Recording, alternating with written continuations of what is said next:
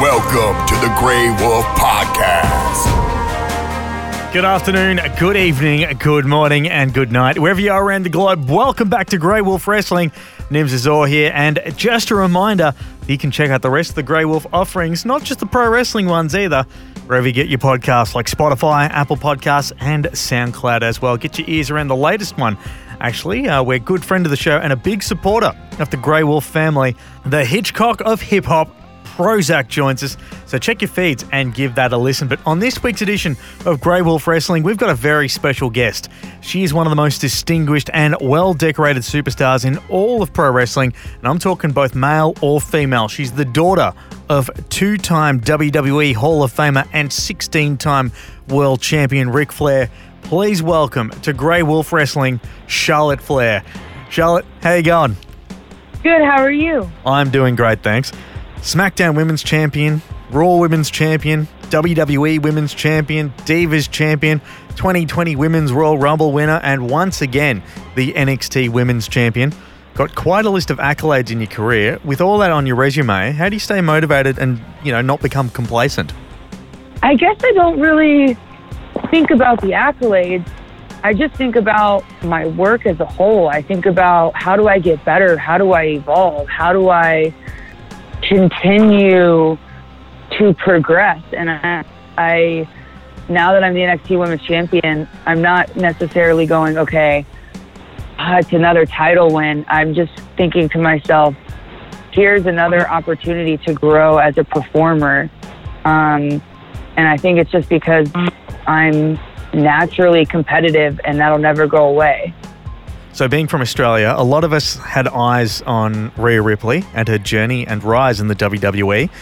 What were some of your impressions of her heading into Mania? I always thought very highly of Rhea, but I think watching her perform under pressure, to me, is what I took away from it, because I know that I am a pressure player, meaning I perform probably almost better under pressure, and that's exactly what she did. She rose to the occasion, and that lets me know that wherever her journey goes, she's going to succeed because she showed up to the occasion. And that's sometimes the hardest thing to do. Is like, you could have every tool and be extremely talented, but if you can't perform well under pressure like that, that can make or break you, and she did that. So I have no doubt in my mind there are bigger things ahead for her. It's pretty funny because the rise of Rhea Ripley in NXT almost mirrors your rise in NXT back in the day. How do you feel about those comparisons between you two, especially after you match together? I'm very flattered that they say Rhea is the next Charlotte, but Rhea Ripley is going to be the next Rhea Ripley, and she has an amazingly bright future, and I couldn't be more proud of her performance at WrestleMania. WrestleMania was held this year from the Performance Center. That's the place where you got your start. What was it like going back? Did it feel like a homecoming of sorts? It really made me realize just how much NXT and the Performance Center as a whole has evolved, especially, I guess, the entire company. I mean, with NXT now being a third brand, it's almost like we need another developmental for developmental, because it's no longer developmental. And the classes were so much smaller. It really blows me away. It's almost like I don't want to say this, but now when I go, it's like, am I the outsider? Even though I was the first class here, because it is so different. With all that's happening in the world right now, was it hard to get focused for this year's WrestleMania with all the distractions? So I pretty much zone everybody out when it's WrestleMania time, because I'm so focused. Obviously, the atmosphere was much more quiet, but in terms of being in the zone and focused and feeling the pressure of the match and the hype, to me, nothing was really different, other than obviously our production was not nearly as big as what it would be at a stadium. So it was just a much smaller set, a much smaller crew, a much, smaller locker room of talent, if any, because, of the precautions. So, but when it comes WrestleMania time, I'm so much in the zone anyways that I wouldn't have really been able to tell you where I was, because I was just thinking of the match and how am I going to pull these emotions in the match and just thinking about it. So, but the atmosphere, everyone was just trying to work together and be positive and keep everyone safe. Compared to other WrestleManias that you've been a part of, how much did you have to change your mindset heading to this one? It really didn't change. I went into this WrestleMania not really thinking what was happening around me. It's just I knew that whenever I was going to be in front of the camera, whether it was in Tampa or in Orlando, that's who I was going to entertain, is the people around the world tuning in to watch WrestleMania. And that's exactly what I did. I never lost sight or thought, oh man, this is disappointing that I'm not wrestling in front of 80,000 people. I just go, no, this is, the minute I see that red light on the camera, no matter where I am, that's my job, is to perform like that. So I didn't really change my mindset. And in terms of training, I believe that you can really train anywhere. So nothing really has altered or changed my daily life other than just not flying every day. Did the lack of crowd have a big effect on you at all? I think it allowed me almost to be more in the moment. The fans didn't dictate my pace. I dictated my own pace and was just enjoying the story I was trying to tell. Obviously, I truly believe the fans and the audience are the biggest part of what makes what we do so special. But under the circumstances, I just went head on and go, you know, this is an opportunity to even, you know, show more of your talent by bringing out a certain amount of intensity without needing a live audience. So having gone from massive stadiums filled with the WWE Universe to 0 fans at the PC, is there any lessons you can learn from that match that you can apply to normal matches, for lack of a better term? No, I think the only lesson is whether there's one person or 100,000 people. I guess when my music hits, you're there to entertain.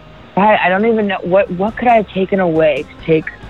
I guess, you know what? I guess when we do get to perform in front of a live audience again, when everything goes back to normal and everyone is safe, I think when you have smaller crowds, you learn not to take things for granted.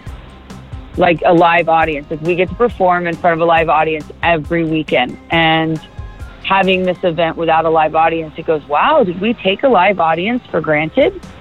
So I think it'll just make it that more special when we go back to performing in front of live audiences. Last year at WrestleMania 35, you were in the first ever women's main event, the first one ever at WrestleMania. This year, you were the first match on the card of the second night. Does where you are on a pay-per-view affect, you know, your mindset going into the match, or is a match just a match to you and whoever's in front of you is your opponent and that's all you focus on? I don't care where I am placed on the card. I mean, let me rephrase that. I do care, but in terms of putting pressure on myself to deliver, whether I'm the first match, fifth match, or the main event, is exactly the same. Last year, main eventing was a little different because I was walking in with 2 established stars that the whole world already knew. So I knew that Becky knew what she was walking into. Ronda knew what she was walking into. For Rhea, I very much felt the pressure.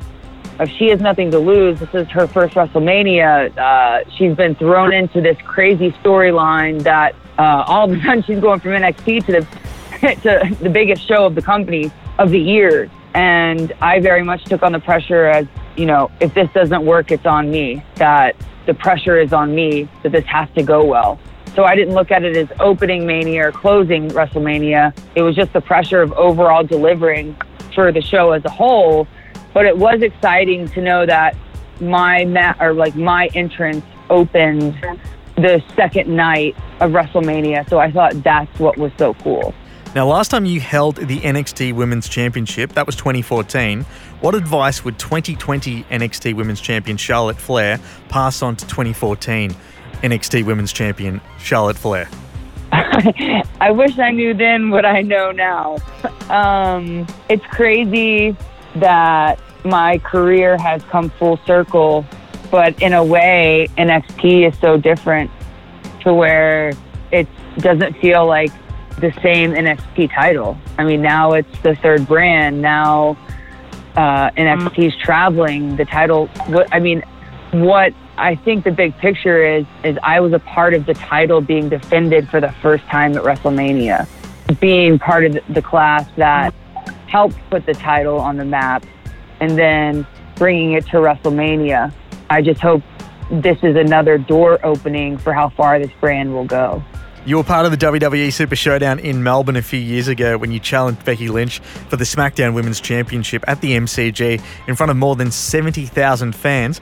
Any chance we might once again see you on Australian soil, this time defending the NXT Women's Championship? Oh, I hope so. I have no doubt. I think with NXT traveling as much as they do, I think that will only, we will only travel further worldwide, the brand grows. So I definitely see that as a possibility in the near future. Well, Charlotte, we thank you so much for taking the time to join us here on the Grey Wolf Wrestling Podcast. Hopefully we can get life back to normal. We can see you defend your title in front of masses of crowds in the WWE Universe. Thank you for joining me and hope to see you in Australia soon. Thank you. Big ups to Charlotte Flair for joining us on the Grey Wolf Podcast. And be sure to check out the rest of the Grey Wolf Wrestling episodes. There is a load in the archives, including our review of WrestleMania 36. Myself and Nettie were graced with the presence of the King of Keto, the new trim guy, Jace L. Heartthrob Herbert. Make sure you give it a listen. And if you'd like to see more of us, give us the old 5-star review and share the love on iTunes and Apple Podcasts and wherever you get your podcasts. Like us on the socials too. Grey Wolf ENT on Facebook, Instagram, and Twitter.